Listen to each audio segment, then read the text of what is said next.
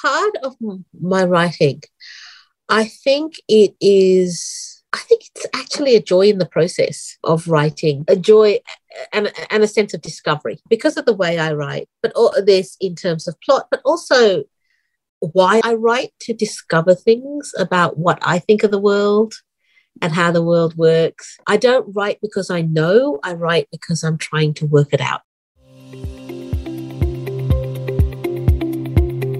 Welcome to Writes for Women, a podcast all about celebrating women's voices and supporting women writers. I'm Pamela Cook, women's fiction author, writing teacher, mentor and podcaster. Before beginning today's chat, I would like to acknowledge and pay my respects to the Dharawal people, the traditional custodians of the land on which this podcast is being recorded, along with the traditional owners of the land throughout Australia, and pay my respects to their elders, past, present and emerging. And a quick reminder that there could be strong language and adult concepts discussed in this podcast, so please be aware of this if you have children around. Let's relax on the convo couch and chat to this week's guest. Hi everyone, welcome to another episode of Writes for Women. My guest today on the convo couch is Sulari Gentile. Sulari is an Australian mystery/crime writer who once studied astrophysics and worked in law before turning her hand to telling stories. After a number of shortlistings in 2008 and 2009 with her work, Sulari was contracted by Pantera Press for her first novel and has written 15 books since then, many of them in her Roland Sinclair murder mystery series set in Australia in the 1920s. Her latest release is something a little different, a contemporary murder mystery published by Ultimo Press, set in Australia and Boston, about a best-selling crime author who becomes unwittingly connected to a serial killer. It's a cleverly written story within a story, and I've just had the most fabulous conversation with Sulari about it. And in this chat, we talked a lot about Sulari's writing process. She is notoriously someone who is an absolute pantser, and as a crime writer, doesn't actually know who done it until she gets to the end and the story basically tells her and the characters tell her who done it. So I was really interested to see whether that same process worked in the writing of this book, which is actually quite different in that it's a story within a story. So there's a lot of really great, interesting stuff in here about the writing process, about trusting your instinct as a writer, and just getting to the point in your writing career and in your belief and confidence in yourself that what is actually going to come out of the fingers as you're typing is going to be something you can trust and believe in. Sulari lives on a beautiful property in the foothills of the Snowy Mountains where she writes and farms truffles, interestingly. We had great chats about dogs and about the fires too, which lived through a couple of years ago, and her property was completely devastated apart from her house. So we start off chatting about that. So I'm sure that you're going to enjoy this interview with Sulari Gentile, mainly about her writing, about her new book, The Woman in the Library, and just about the whole writing life. So grab a cuppa, join Sulari and I on the convo couch in this episode of Writes for Women. Oh, Sulari, congratulations on The Woman in the Library and welcome to Writes for Women. Oh, thank you. Thank you. It's a pleasure to be here. Yeah, it's great to chat. I think you were actually on the podcast probably 3 years ago now, I think, with Kel. It was probably 2 years ago because it was almost immediately after the fires. Okay. Everything was still smouldering. Yeah, I know. And we were just talking before we started recording about the recovery from the fires. You are getting now back on track with all that? Yeah, look, it's one of those things. Disasters change some things permanently. And I think if you're trying to get back exactly what you had before, that's a fool's errand. You've just got to accept that some things are gone forever. Some things will never be quite the same. Other things will be better. I'm always reminded of it when I go out to the front of my house, that we used to live in a beautiful tree corridor and had beautiful gums everywhere. And so I was in the woods. But since the fires, all those trees are gone. But I have got a wonderful view of the mountains as a result. Oh, wow. Yeah. I didn't know were there. So it's one of those things you've got to roll with the punches and take the good with the bad. Look for the silver lining for sure. I'm just thinking about, because I know that the devastation was so complete around your place and the bush was completely burnt out. But are there many of the trees coming back? Like I know down the coast at our place, there's those fuzzy little green shoots coming up, but there are a lot of trees that are just never going to recover. What's happening with you? There's some hills that they were just so badly burnt, there's nothing there. Now. We did have the fuzzy sweaters, the green sweaters. And I remember just driving up our road at night under the headlights. You were under the water because the fuzz starts from the bottom of the trunk and they look like giant seaweed. It was quite a surreal experience immediately after the fires. Some of those trees aren't actually viable. It's just panic growth and they die. So in the forest behind my place, I think there's a lot of regeneration and a lot of things coming back, but I think we lost 50 or 60% of the trees. Wow. Just gone. And there will be others I know that will meet their maker soon or the passing of time. But by the same token, there's lots of new trees growing where they would once not have stood a chance into the shade of giants. It just makes way. So there'll be new trees that come up this in time. So at the moment, it's a little bit of a battle for supremacy with all the new things coming up. There's weeds, of course, but there's also natives and things that once have been lying dormant in the soil for years, and all of a sudden they're out as well. So it's an interesting world out there. Yeah, very interesting to watch and see what we won't see the final result, but how things evolve over the next couple of decades. Yes. My grandchildren will thank me for the planting. That's right. Absolutely. So let's get on to chatting about the woman in the library and writing and all that sort of stuff. I was trying to put into words how to describe the plot when I was working on the intro, and I found it really difficult because it's this whole story within the story type thing. So I'm going to hand that over to you and let you describe to listeners what the book's about. Okay. As you said, it's a story within a story. But that, again, is folded into the pages of a correspondence. The book opens with a letter, and the letter's addressed to Hannah, and it's written by a character called Leo. So it becomes obvious that Leo is in Boston, and he's writing to Hannah, who is an established writer in Australia. And he's also an aspirant writer, he's an admirer and a fan, and he offers to help Hannah set a book in Boston because she can't come over because of the bushfires there after COVID. So there's that thread of the story or the overarching structure. Within that, the reader sees the story that Hannah is writing chapter by chapter. So she writes a chapter in response to each letter that Leo sends her with research and advice and so on. And so there's two threads of those stories working through. That second thread is centered around a young writer called Winifred, Freddie to her friends. And Freddie is in Boston under the auspice of a very prestigious writers' fellowship to write her first novel. And so she happens to be in the Boston Public Library in the reading room, basically procrastinating is what I think she was doing. She's staring at the ceiling and she's looking at the people at the table around her, thinking up backstories for them, when a scream shatters the silence and everybody stops what they're doing immediately, instinctively knowing that something terrible has happened. But when a search is conducted, there's nothing. There's no body. There's no reason for the scream. It's almost as if it came out of nowhere and disappeared into nowhere. But, of course, it didn't. So that's basically the book in a nutshell. Freddie's story and the story of the woman who is writing Freddie, told through a correspondence. It's so interesting, Sulari. It's just like when I first started reading it, I was a little bit like, whose story is this? Is it Hannah's story? Is it Freddie's story? And I felt there was this blurring of the lines quite quickly as you got into the book.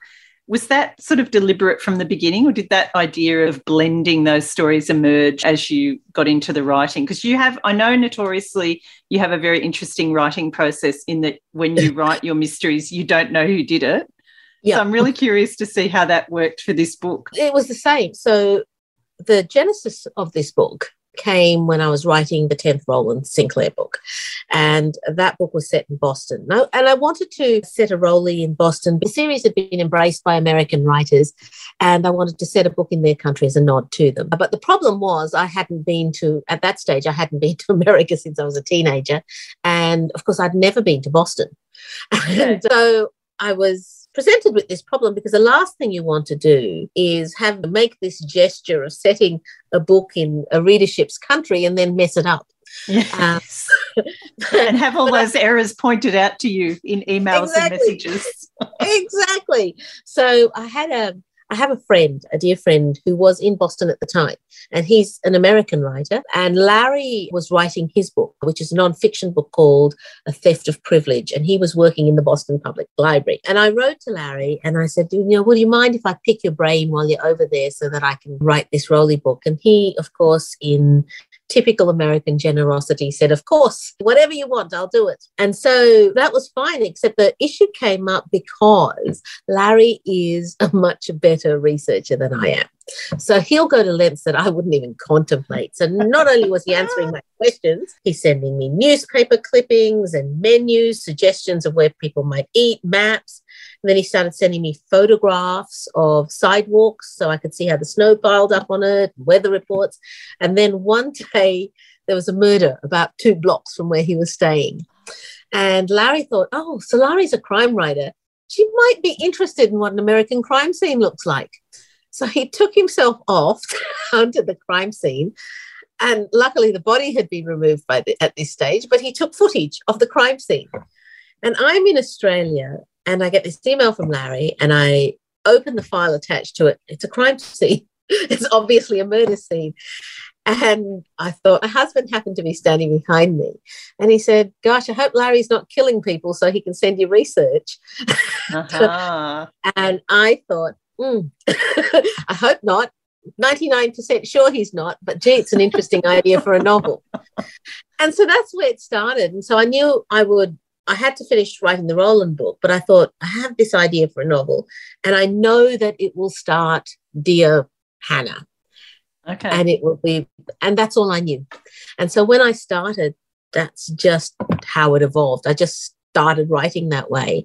And then at the time I thought I might have thought in the beginning maybe Hannah would reply. But by the time I got to the end of Leo's letter, I thought, no, I don't want to hear what Hannah says directly. That's interesting, because that's one of my questions to you. Were there ever any replies from Hannah? No, her reply was in the chapter that she wrote. Yeah. Yeah. And part of the reason that I really like that is, for me, you can find a writer's true self in their work. It's much more useful than going onto their Facebook page or their Twitter page or even talking to them. What we really truly feel about things, we can safely put into a novel. And so I wanted readers to find Hannah through the work she created. And I hope, feel like you do know Hannah a little bit by the end of it, by what she writes, what she refuses to write. Yes, and that was really interesting. Yeah. So that was basically it. But again, I write the Roland Sinclair series and every other book. I just sit down and I start writing, and it happens. It doesn't actively feel to me like I'm creating. It feels like I'm discovering the story that was always there. Oh, I love that. I love it. Discovering it. Yeah. So you said you started with Dear Hannah. So the book opens with this letter from Leo, he's a beta reader, isn't he? He's a fan, a colleague, and I have those. Yeah. I have, readers who are just particularly interested, and I'm really happy to communicate with readers on these things. But there's always a point at which it gets to be a line crossed. Yeah. And so in the beginning, Larry's everything anyone could want from a colleague and a beta reader and a friend. He's charming and funny, and he's so admiring and encouraging, and he's really enthusiastic about her work, and he wants nothing more than to help. It's only as the novel progresses and you read more about Larry, or read more of Larry's letters, you suddenly realise that there's something quite dark about the man, and he does seem to know a lot about murder. Yes, we won't go too far down that track because we don't want to give too many spoilers away. But then once we get over that sort of opening letter from Leo, I guess it then opens with Hannah in the library, looking around, looking for inspiration, she sees these characters who are the characters that she then creates this story about. So there's this really subtle morphing from Hannah, like us seeing Hannah and seeing what she's doing, to then just going straight into the story, which I loved. So when you were writing the book, like I think I'm curious about the writing of it and then versus the redrafting and structuring of it. How did the writing process go in terms of the scenes that you wrote consecutively, and then when you got to the stage where you had to pull it all together and redraft it, how did you go about restructuring some of those scenes? So how do I say this? I write chronologically, so from first page, first word to last word, and I don't redraft. It's a one draft job. Oh my goodness. Even for this book, for a book like this that has all these different elements and timelines and stories, that was still consecutive. Yeah, it was consecutive. It's how it works for me. It's just I think chronologically. If I thought out of sequence, I don't think I could do it. And so for me, I was looking at the story probably from above Hannah and Leo and then going deeper. So their story needed to take place before the deeper story could take place, because Hannah had to write it. And that's how I've always written. It doesn't, and it's the flip side of not redrafting. People think that being a one draft writer is an act of genius. It isn't. It just is my process. And the flip side is that I find it very difficult to change anything as a result, because it comes out the way it comes out. To me, once it's down, that's what happens. That's the story. Yep, that's it. That's what happened. So if someone says to me, well, if you did this, you could make it more exciting here, I say, yeah, that's nice, but that's what happened. So for me, it's just the way I write the story. Once it's formed in my head and put onto the paper, that's what it is. Okay. I was a lawyer before I was a writer. So it may be that part of the legal training is to choose carefully. You make your decisions very carefully, and you choose your words very carefully. So so that you don't have to redraft, basically. Yes, yeah. And are you finding, as we all do, I'm sure I probably already know the answer before I ask this question, but when you're not actually at the computer writing, is that story constantly in your head? Yes, all the time. And I live the story. I dream about it. I play with, and quite often what I'm thinking about is not within the storyline. I'm thinking about side stories or backstories and getting to know what people are doing. I'm having they're having conversations that that don't actually make it to the cutting room floor. That aren't really part of the central story, but it allows me to get to know them and spend time with them. So it's kind of an immersive experience when I'm writing. And so the redrafting part is awkward to admit, but I don't redraft. It's great. It's great. I love it. But then on the other hand, I know there's some writers who start with the most important part of a book and then write around. I can't do that. I start from the beginning and go through, and I can't seem to work out of sequence. So when you're like, what would be a typical writing session for you, Salah? You sit down, are you then just everything's blurting out of you and you're there for hours on end, and is it every day? How does that process work for you? Oh, look, it hasn't been lately because this book has been so big. I've just been doing sort of promotion work and interviews and so on solidly for about 2 months. So I haven't really written much in 2 months, and it's killing me, to be honest. But hopefully this week I've got some time back and I can start working again. My typical day is I get up, I shower, I put on a fresh pair of pajamas, I turn on the television, I make sure that the dogs are fed so that they're happy just to sit at my feet, and turn on the television, open the computer, start writing. So it's like that. Sometimes there's some days when I write 1,000 words in an hour, and some days those 1,000 words takes me 8 hours. Yeah. So there's ups and downs, and what I find always the hardest parts to write. The exciting scenes are easy to write, where lots happening and there's a lot of action. The hardest parts are the little quiet connectors. Where you have get a person, especially when they have to travel, you have to get them from there to there. And nothing really dramatic is happening. They've just got to get from there to there. And I find those scenes take the longest to write because I get distracted by other things and other bits and pieces while I'm writing that. If I'm writing an action scene or a scene where someone dies, that comes out in very quickly and very easily. I think that's the same thing. It's trying to finesse the quiet moments that But I've also had this rule, and I've always had this rule with my writing. If I was given my way, I would do nothing else but write. I would just sit down and I would write, and there would be nothing else done. So I try to say, if there's anything else I want to do, not more than writing, but if there's anything else I want to do, I do that first before I write. Okay. So if I wake up and think, I'd really like to spend some time in the garden, and then I think I really want to write. I want to write more, but I think, no, I want to spend some time in the garden, go and spend some time in the garden. Otherwise, what would happen with me is I'd do nothing else. I'd become boring and my writing would suffer.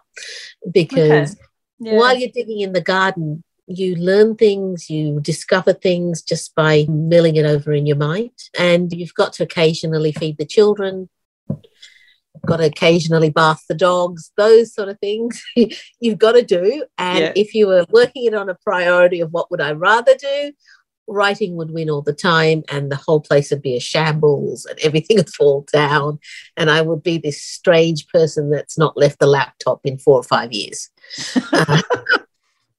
Yes, there wouldn't be much there in the creative, I'm guessing, too. Exactly. Yeah. And I presume it's the same for a lot of writers. The challenge for us is to be dragged away and made to live. Yeah. and made to get out of that office. Yeah. Yeah, exactly. So with those daily writing sessions, Sulari, are you working on a scene or whatever? Do you rework that scene during that session, or you're not? You're just writing it and then just continuing on? I don't put it down if it's so. When I put a sentence down, that sentence is perfect in my mind, or perfect. Yep. Says exactly what I want it to say. If it doesn't say exactly what I want it to say, I don't put it down. Okay. Yep. So once it's down, it's exactly what I wanted to say, and I don't move on until it's exactly what I wanted to say. And I don't tend to even draft sentences. When it comes down, it's right. It's exactly what I want. So now there are a lot of writers who work differently. They sketch. They put down roughly what they want to say and they refine it in the second drafts. But because I don't, it's almost as if I'm going in and working with ink from the very beginning, and there's no erasures and there's no refining. So how do you find the editing process then when it gets to the publisher and you're at that stage where they're giving you edits? Because you have been so, like, this is the story. How does that whole editing process work for you? I've never really had structural edits either, though. Wow. I'm just trying to think. So in this book, for example, the only thing that came close to a structural edit was there was a suggestion by my editor that maybe I don't want to mention COVID at all. And their argument was not so much readers were sick of hearing about COVID, but they also thought it might make the novel more timeless if we didn't mention COVID. But I felt that not mentioning COVID actually dated the novel as a pre-COVID, didn't actually make it timeless. And I also felt that it was a bit cowardly to just say, it's set in 2019. Yeah, otherwise we're just going to have every book set before 2019, aren't we? Forevermore. Yeah, that's it. There was no literature after 2019. It was the day literature died. But yeah, exactly that. So that was the closest thing to a structural edit I got on that. And I wrote back at the time. And it wasn't that I'm opposed to structural edits, but I just said I really thought that. And they said, okay, fine. That seems like a good argument. That's fine. No, not even in the Roland Sinclair series was there a structural edit. Okay. So it's just the way I write. I have an internal natural structure in my novels. So I have this strange way of writing in that, as I mentioned before, I write without plot. I'm a pantser to the extreme. But I also write with the television on and watching something. And it seems like an odd thing to do, and it seems like it would be distracting. And I used to be really cagey about admitting it because it sounds like I don't care about my work. I'll just write anything, any old thing while I'm watching television. But it's not that at all. I was talking to Kylie Ladd. So I don't know. Kylie. Yeah. But Kylie, of course, is a cognitive psychologist. And I remember admitting this at the Emerging Writers Festival, I think it was at one time. And she said to me, oh, no, that makes perfect sense. And what she said was happening is that the creative center of your brain is in your prefrontal cortex, which is very difficult to access directly. So that's why when you lose a word and you're looking for that word, you can't find it, but you go away and do something else and it suddenly pops into your head. Essentially, what I'm doing is I'm going away and doing something else for 90,000 words. And they're popping into my head. I'm distracting just enough of my brain that it lets my prefrontal cortex take over and it actually writes the novel. Now, I presume that something in my prefrontal cortex is actually establishing a plot and a structure and a coherent narrative into this. But it's just not bothering to tell the poor beleaguered conscious part of my brain unless absolutely necessary. Yeah. And it seems to me like this is all coming out perfectly well formed because I've got this brilliant Chinese wall between my subconscious and my conscious, where my conscious can do all this work while my subconscious can do all this work while my conscious is watching Midsummer Murders. I love it. So do you choose things deliberately to have on the TV? Yeah. Or is it just any old thing? No, it's got to be something that doesn't take a huge amount of concentration. So something that has a very familiar format like Midsummer Murders, all the BBC crime dramas, Lewis, Endeavour, Morse, all of those, they're fine. They have a very familiar, easy structure. There's no huge gun scenes or anything like that. And I don't have to keep track of who's talking.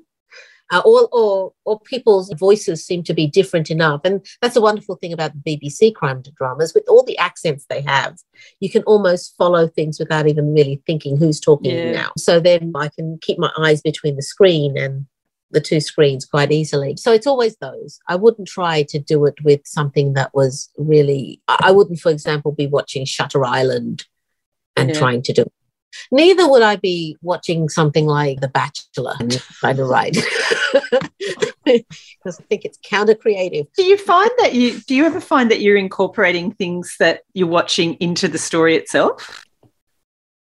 No, I don't think so. I think maybe there's a feel. The Roland Sinclair series probably has a kind of a BBC crime drama feel about it. Definitely. Yeah. But I'm not sure whether that's because of that or because that's just who I am too. I have a bit of a BBC crime drama feel to me. But no, not in terms of plot or words or anything like that. I don't believe. I have never seen any similarity anyway. And certainly the contemporary novels have very little to do with Lewis so it's just a strange quirk. And it was partly because when I first started writing, I didn't know a writer. I'd never met a writer before I was published. I had no idea of the scene. I was not involved. I had never been to a writing class.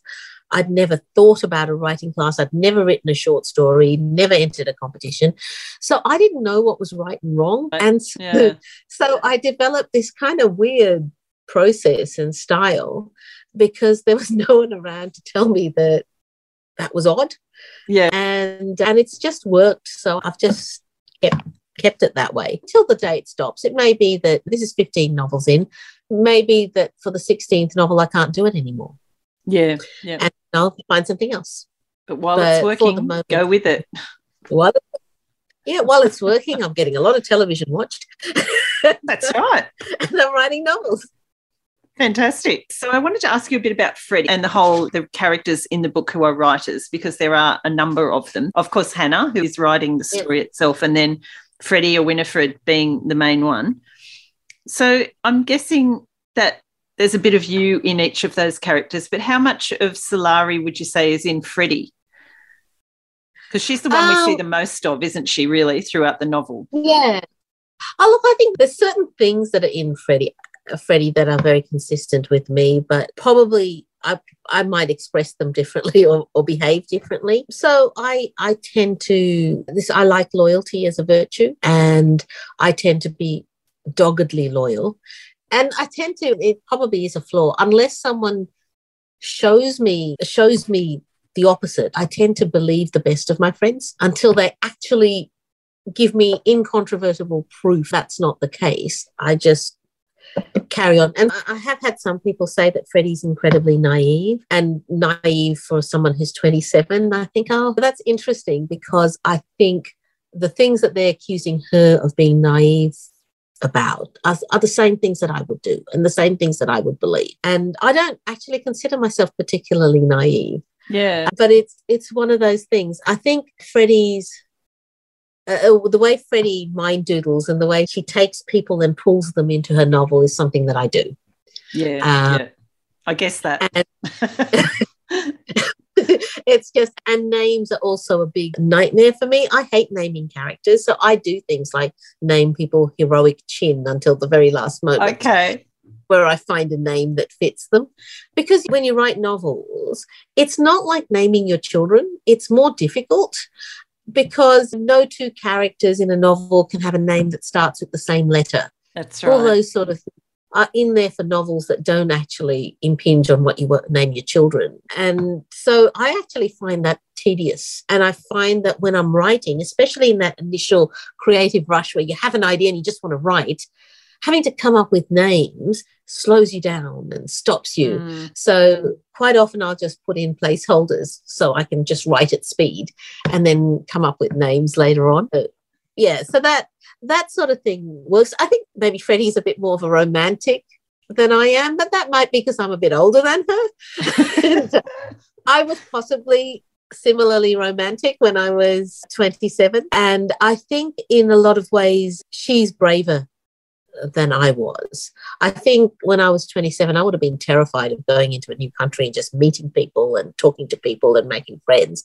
I was quite shy back then. But I suppose in some ways a lot of characters are aspirational. I would have liked to be as brave as Freddie was, and she's 27. I would have incredibly law-abiding too.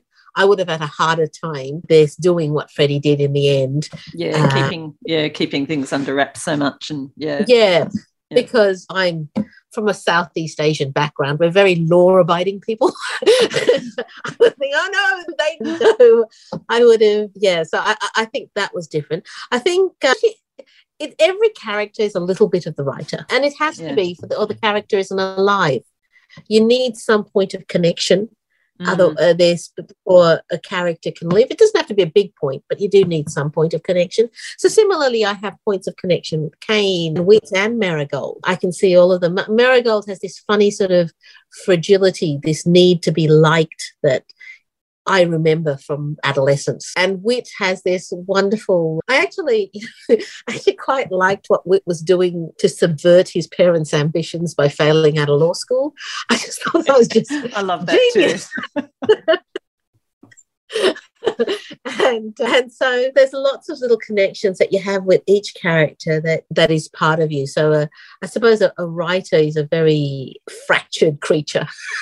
We're putting little bits of ourselves into everyone.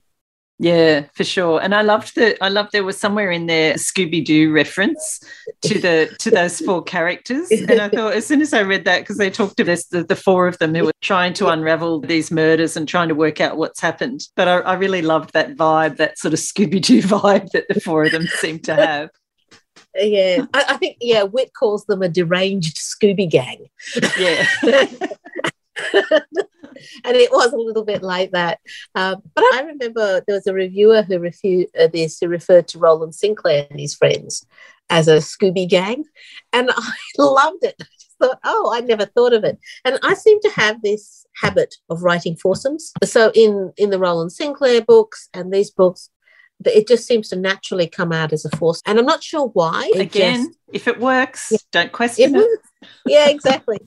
Exactly. So there is no rhyme or reason or cognition of any sort behind it. It's just what always happens. Yeah.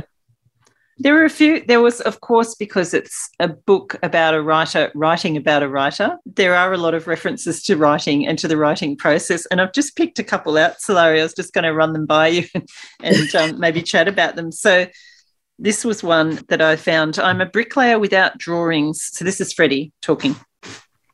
No, this is at the beginning. This is Hannah. I'm a bricklayer without... No, it is Freddie. You never hear directly from Hannah. So that's right. That's true.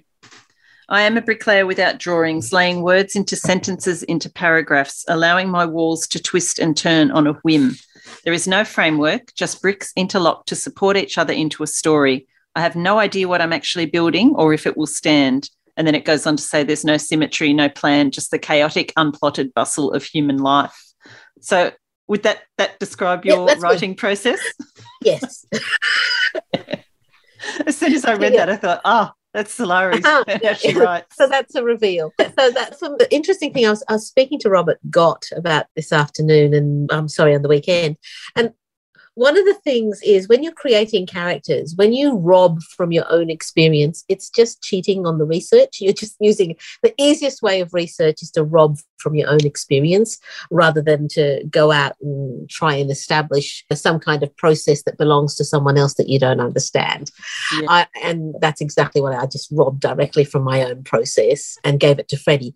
Kane, of course, had the opposite end of the process where he plots a lot. He's an extreme plotter and he gets everything into what Freddie describes as spider webs of story. Yes, funnily enough, that's the next quote that I pulled out. Okay, I'll let you go with the quote. Yeah. This is it. The pages of the notebook are made of a single sheet, concertina folded. I generally use them after a novel is written to map out the narrative so I can see the whole story in a glance and make sure that those threads that need tying up are in fact tied up. Now I plot everything I know from before and since the scream, drawing lines of connection between events and people. And I've made the note there that Kane uses the similar story web method. And I was going to ask you, is that something that you do? No, look, I have always had a wistful admiration of plotters because they have pretty notebooks. I love notebooks. And I have a vast collection of beautiful leather notebooks and they're all blank and that's going to be my legacy. 40 or 50 blank notebooks is what I'm going to leave, and that probably speaks to my writing life more than anything else. But I've always loved the idea of having these beautiful notebooks that have structures and the bones of a story written in them. And I've always felt envious of the plotters because they had that. And so the one thing I do is I have these Japanese notebooks, and Japanese notebooks they have one long page that's concertina folded into a notebook. And so after I finish a novel, I will use the Japanese notebook to just write out what each chapter does so that I can look at the novel at a glance to make sure that everything's tied up and everything follows. Now, that has never yielded the need to change anything. But it has given me some notes. Fantastic. You get to use the notebook. Yay. Exactly. And I can show some pretty flowcharty sort of things in that sense. So when Hannah it's Freddie here is not plotting a novel. She's plotting what's gone on in real life so that she can try and figure out what's going on. So she puts that into a Japanese notebook to try and sketch out the timeline of who's been murdered and who was stabbed and who was suspected and who said what, so that she can see what's going on. And I presume that she, like me, is wistfully envious of Kane's spiderwebs and notebooks. That's right. It's just really interesting because there's so much about writing in this book, and I love the way that you've been able to integrate all these different ideas on how people go about writing, but there's so much of your own process in there as well.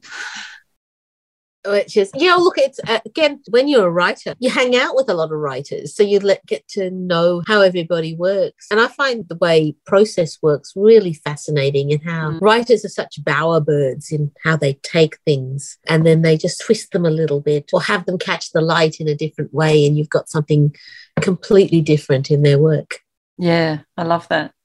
So we were talking a few questions ago about the pandemic being brought in, and that comes in a lot through, not a lot, and there's mentions of it in the letters that Leo writes to Hannah, because he is pushing all the time for, I really think you need to have the pandemic in there, and the masks would be great. And I love the way that you incorporated all that into his letters. The other thing that he pushes her to do is to have more reference to the character's race and their racial background. Where did that come from for you in terms of Leo pushing for that for the story? Look, I actually had this conversation with Larry, not with the same tone that Leo delivers it, but it's because I don't define the race of my characters ever. I haven't even defined them in the Roland Sinclair series. People just draw conclusions from what they're doing. And that's fine for the Roland Sinclair series historically. That it makes sense that he's going to be a white man because he's a wealthy man who fits into the establishment in Australia at that time. He's most likely going to be a white man. But in other contexts, there's a reason why people should default to white, but I'm aware that people do. I don't necessarily think that's a racist thing because I default to white.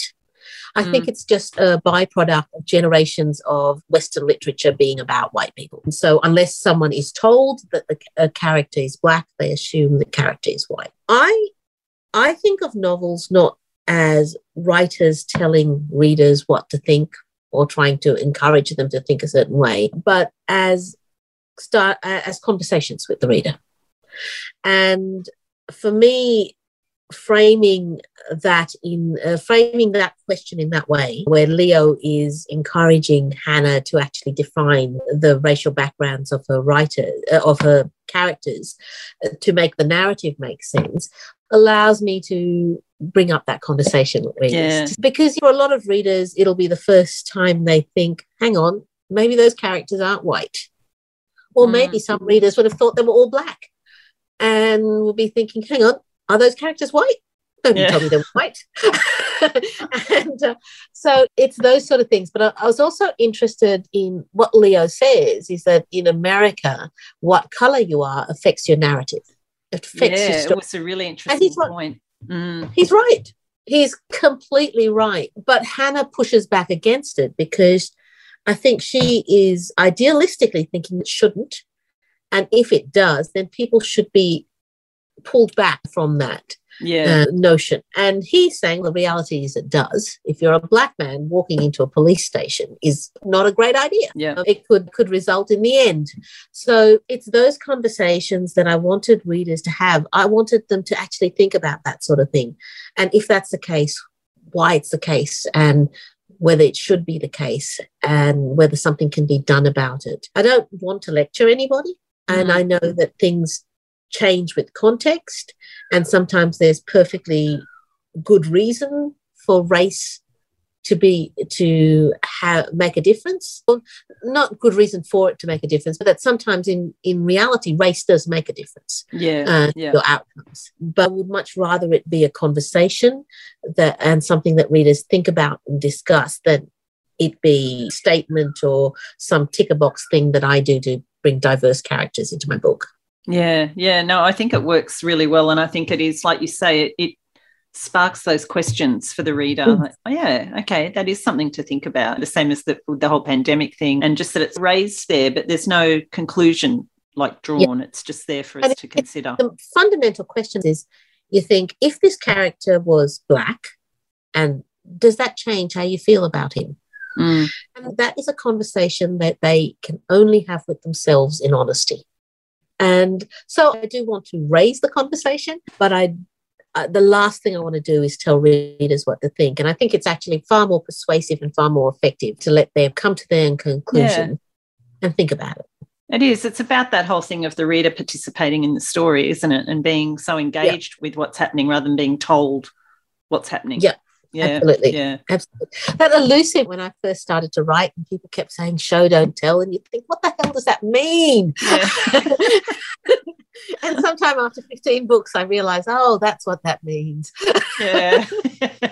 Still elusive sometimes, but yes. So Larry, the book has a fabulous cover that I just wanted to ask you about. It's got that sort of very 50s, almost Hitchcockian noir feel about it. What did you think when you first saw this cover? Were there others before this, or? Okay, so where I've come from is the American cover. So this is the American cover for the book. Okay.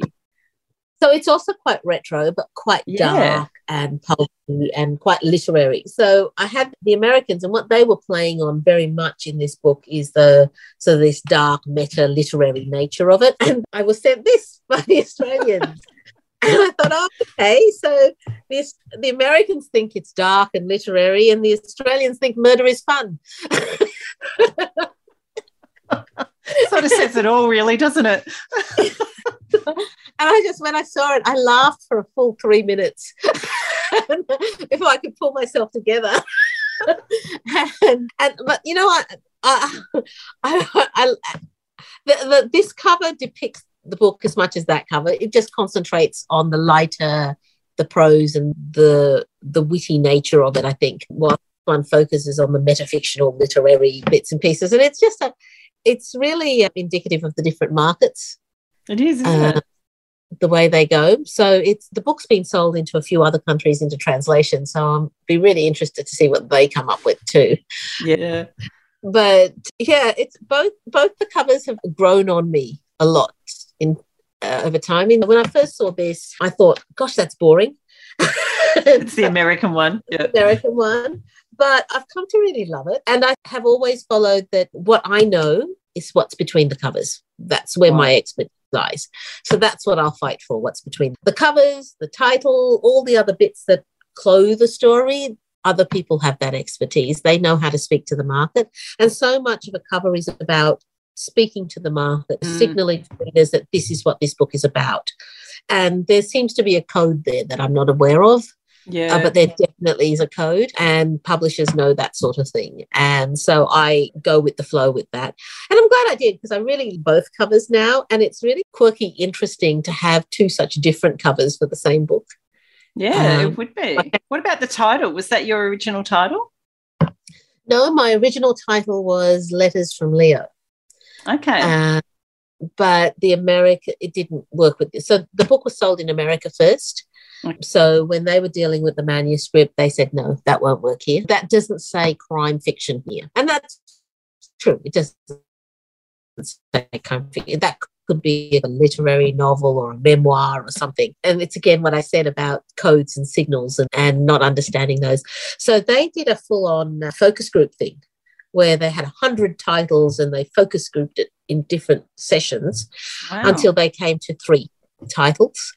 There was The Woman in the Library, and then the other title was The People in the Reading Room Are Liars. And then there was a third one that I can't even remember what the third one is. But The Woman in the Library rated much higher than everything else. It's the kind of book that people will pick up and read. So I said, sure, that'll be fine. Yep.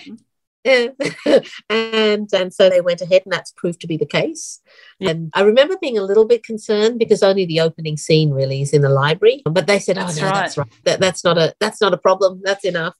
And I was talking to my friend Angela Savage, who is a writer, but she's also CEO of Public Libraries Victoria now. And she said, no, Sulari, it's a win. There are whole vast tracts of people who will read any book with the word library in the title. It'll be a sales boom. And I don't know whether that's why people are reading it, but certainly it seems to have picked up. Yeah. A huge following. What sort of feedback are you getting from your American audience? It's been really terrific. It's sold huge. America's a big market. Yeah. So big sales in America are unbelievable in Australia. So, and this is the first time I've had this kind of breakout where there's buzz about a book. In the past, I've had publishers talk to me about buzz, and I never understood what the heck it was. Until this book, where I can see how buzz is working. Okay. And why one book becomes part of the zeitgeist is hard to tell, but really I think the zeitgeist is about not necessarily people saying this is the best book I've ever read, but people saying you have to read this book. It's so weird. Yeah. I need you to tell me what you think of this book. And people want to talk about it to each other. I think that's a really important thing too. Yeah, exactly. It took me 15 novels to work that out. But yeah, so it's been really Wonderful. I think one of the things, I've been a crime writer for a long time. So as I said, this is my 15th book and my 12th crime novel.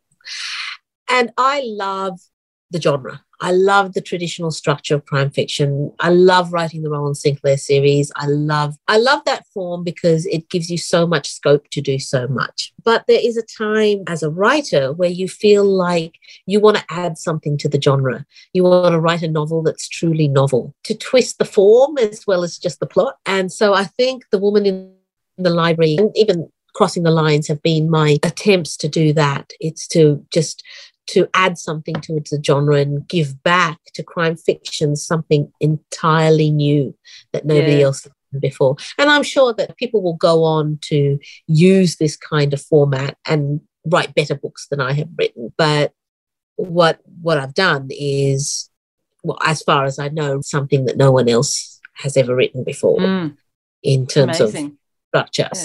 Yeah. So I think that's all that. And I love that the US certainly appreciates that. Yeah. It's exciting. It's really exciting. Yeah. It is. And look, it's a great moment for Australian writers in the US. We're getting attention all over the place. And that's thanks to people like Jane Harper and Leon Moriarty and Sally Hepworth, all doing amazing things over there. And all of a sudden, America is not, readers are very generous. They're much more open, I think, to adopting other countries. And I suppose that's because they're the biggest. They're not threatened by any. And it's been quite a closed door for Australian authors, hasn't it? Yes. Until recently. Yes, it's been. Well, until recently, writing a book set in Australia was a disaster. And certainly when I was writing the Roland Sinclair series, I did have requests from publishers to say, can you write something like the Roland Sinclair series, but set it in London or New York?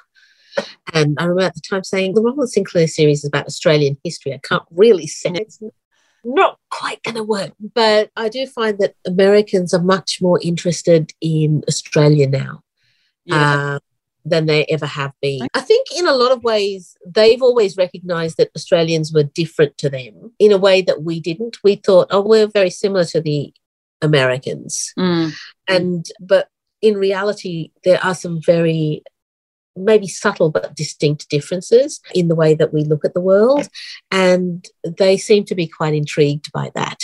And I think now writers are actually looking at those differences instead of trying to hide it and trying to make the Australian characters Americans with akubras instead of steps. We're writing characters that are truly Australian and with Australian outlook and Australian history, Australian guilt, Australian shame and Australian same time.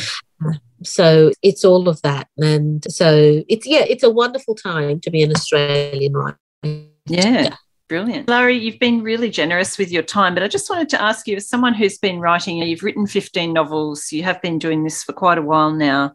Over the time that you've been writing, I think it would be fair to say that the whole business side of writing for an author has changed quite a lot in terms of what publishers expect from you with social media and conferences and talks and things like that. How do you like those changes? And are those things something that you enjoy doing, or where do you see yourself in terms of that business side of writing? Sometimes I'm terrible at it. As you see, you check a website, you'll notice that it hasn't been updated in nearly a year because you get busy and things fall by the wayside. Look, some of it is brilliant. I do the contact with readers. I do going out and talking to readers. Sometimes it can get crazy. Sometimes the access that readers want to writers can mean that you actually are getting less and less time to write. And that, I think, can be difficult. There is also now a new push for writers to have thousands and thousands of followers. And I think that can be a rabbit hole from which you might never extract yourself. So the policy I've always followed is I do what I want. So if I want to be on Facebook, I'll do and I don't mind being on Facebook. I quite like the interactions. I have a Twitter account. I have an Instagram account, but I don't feel under any pressure to have followers. I don't feel under any pressure to garner this, to get viral in anything else. And I try to be just honest and deal with people as if I deal with them face to face. So that the problem with, I remember when I first started, they were talking about media training authors to get us. And I always refused to be media trained because to me, you could always hear when an author had been media trained when you listen to them talk. It's and that I thought, lack of authenticity, isn't there? It's the putting on a show type thing. Yeah. Yeah. And I never wanted to go there. And I just don't think it works either. I think readers are cleverer than that. They can pick up authenticity. They've got authenticity radars. And also it's really hard to remember. If you've been media trained, you have a spiel. You've got to memorize the spiel and memorize how to say it every time. If all you're saying is the truth as you believe it to be at the time, and I will have disclaimer in that every time I speak, I speak truthfully as I believe it to be at the time. My opinion may change the next day, but at the time, I am honestly telling you what I believe it to be. And that's easy to remember.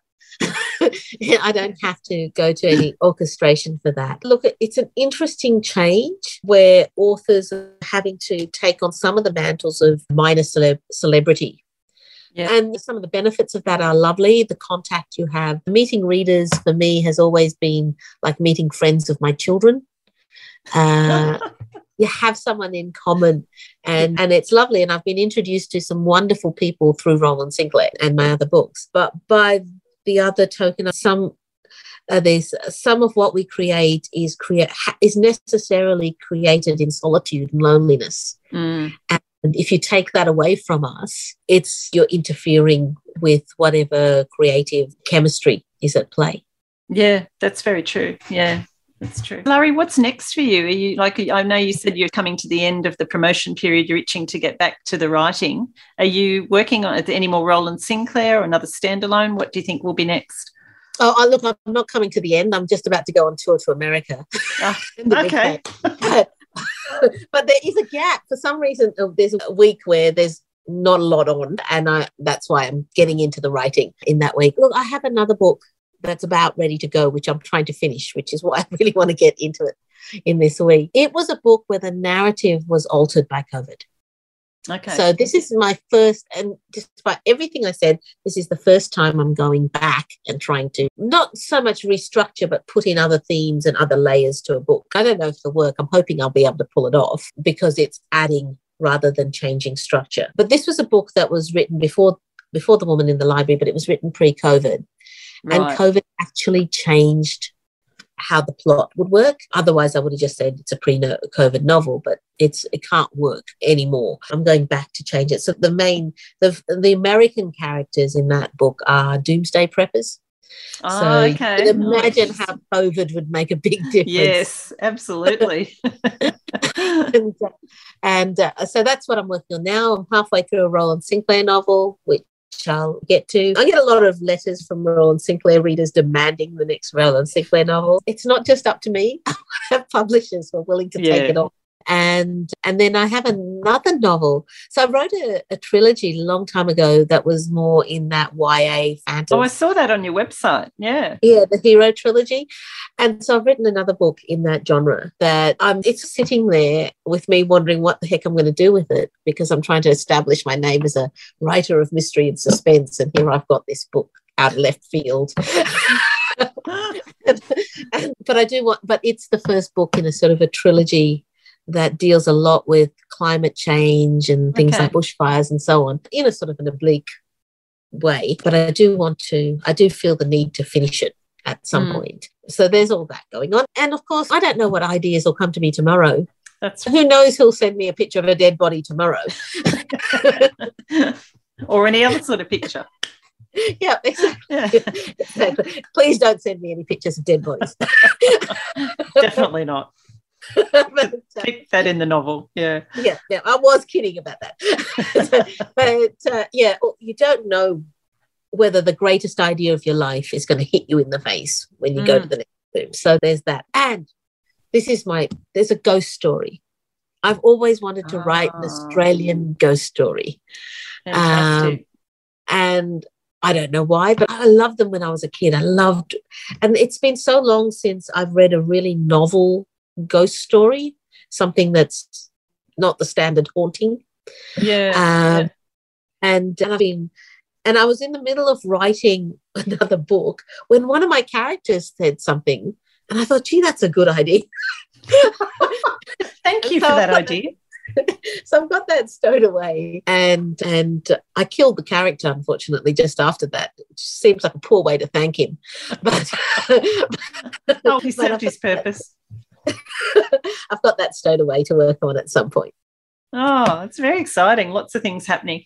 Just to wrap up, Sulari, what would you say is at the heart of your writing? Heart of my writing, I think it's actually a joy in the process of writing, a joy and a sense of discovery because of the way I write, but this in terms of plot, but also why I write, to discover things about what I think of the world and how the world works. I don't write because I know, I write because I'm trying to work it out. And I think that's at the heart of my writing. I love that. That's a perfect place to end, I think. Let you get on with your day. Thank you very much for having me.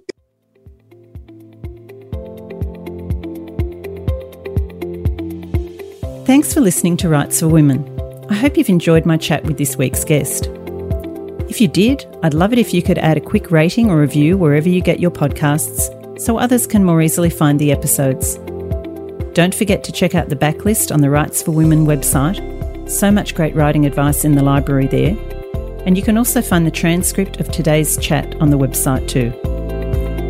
You can find details on the website on how to support the podcast through Patreon and get exclusive access to the extended audio and video of the monthly craft episode.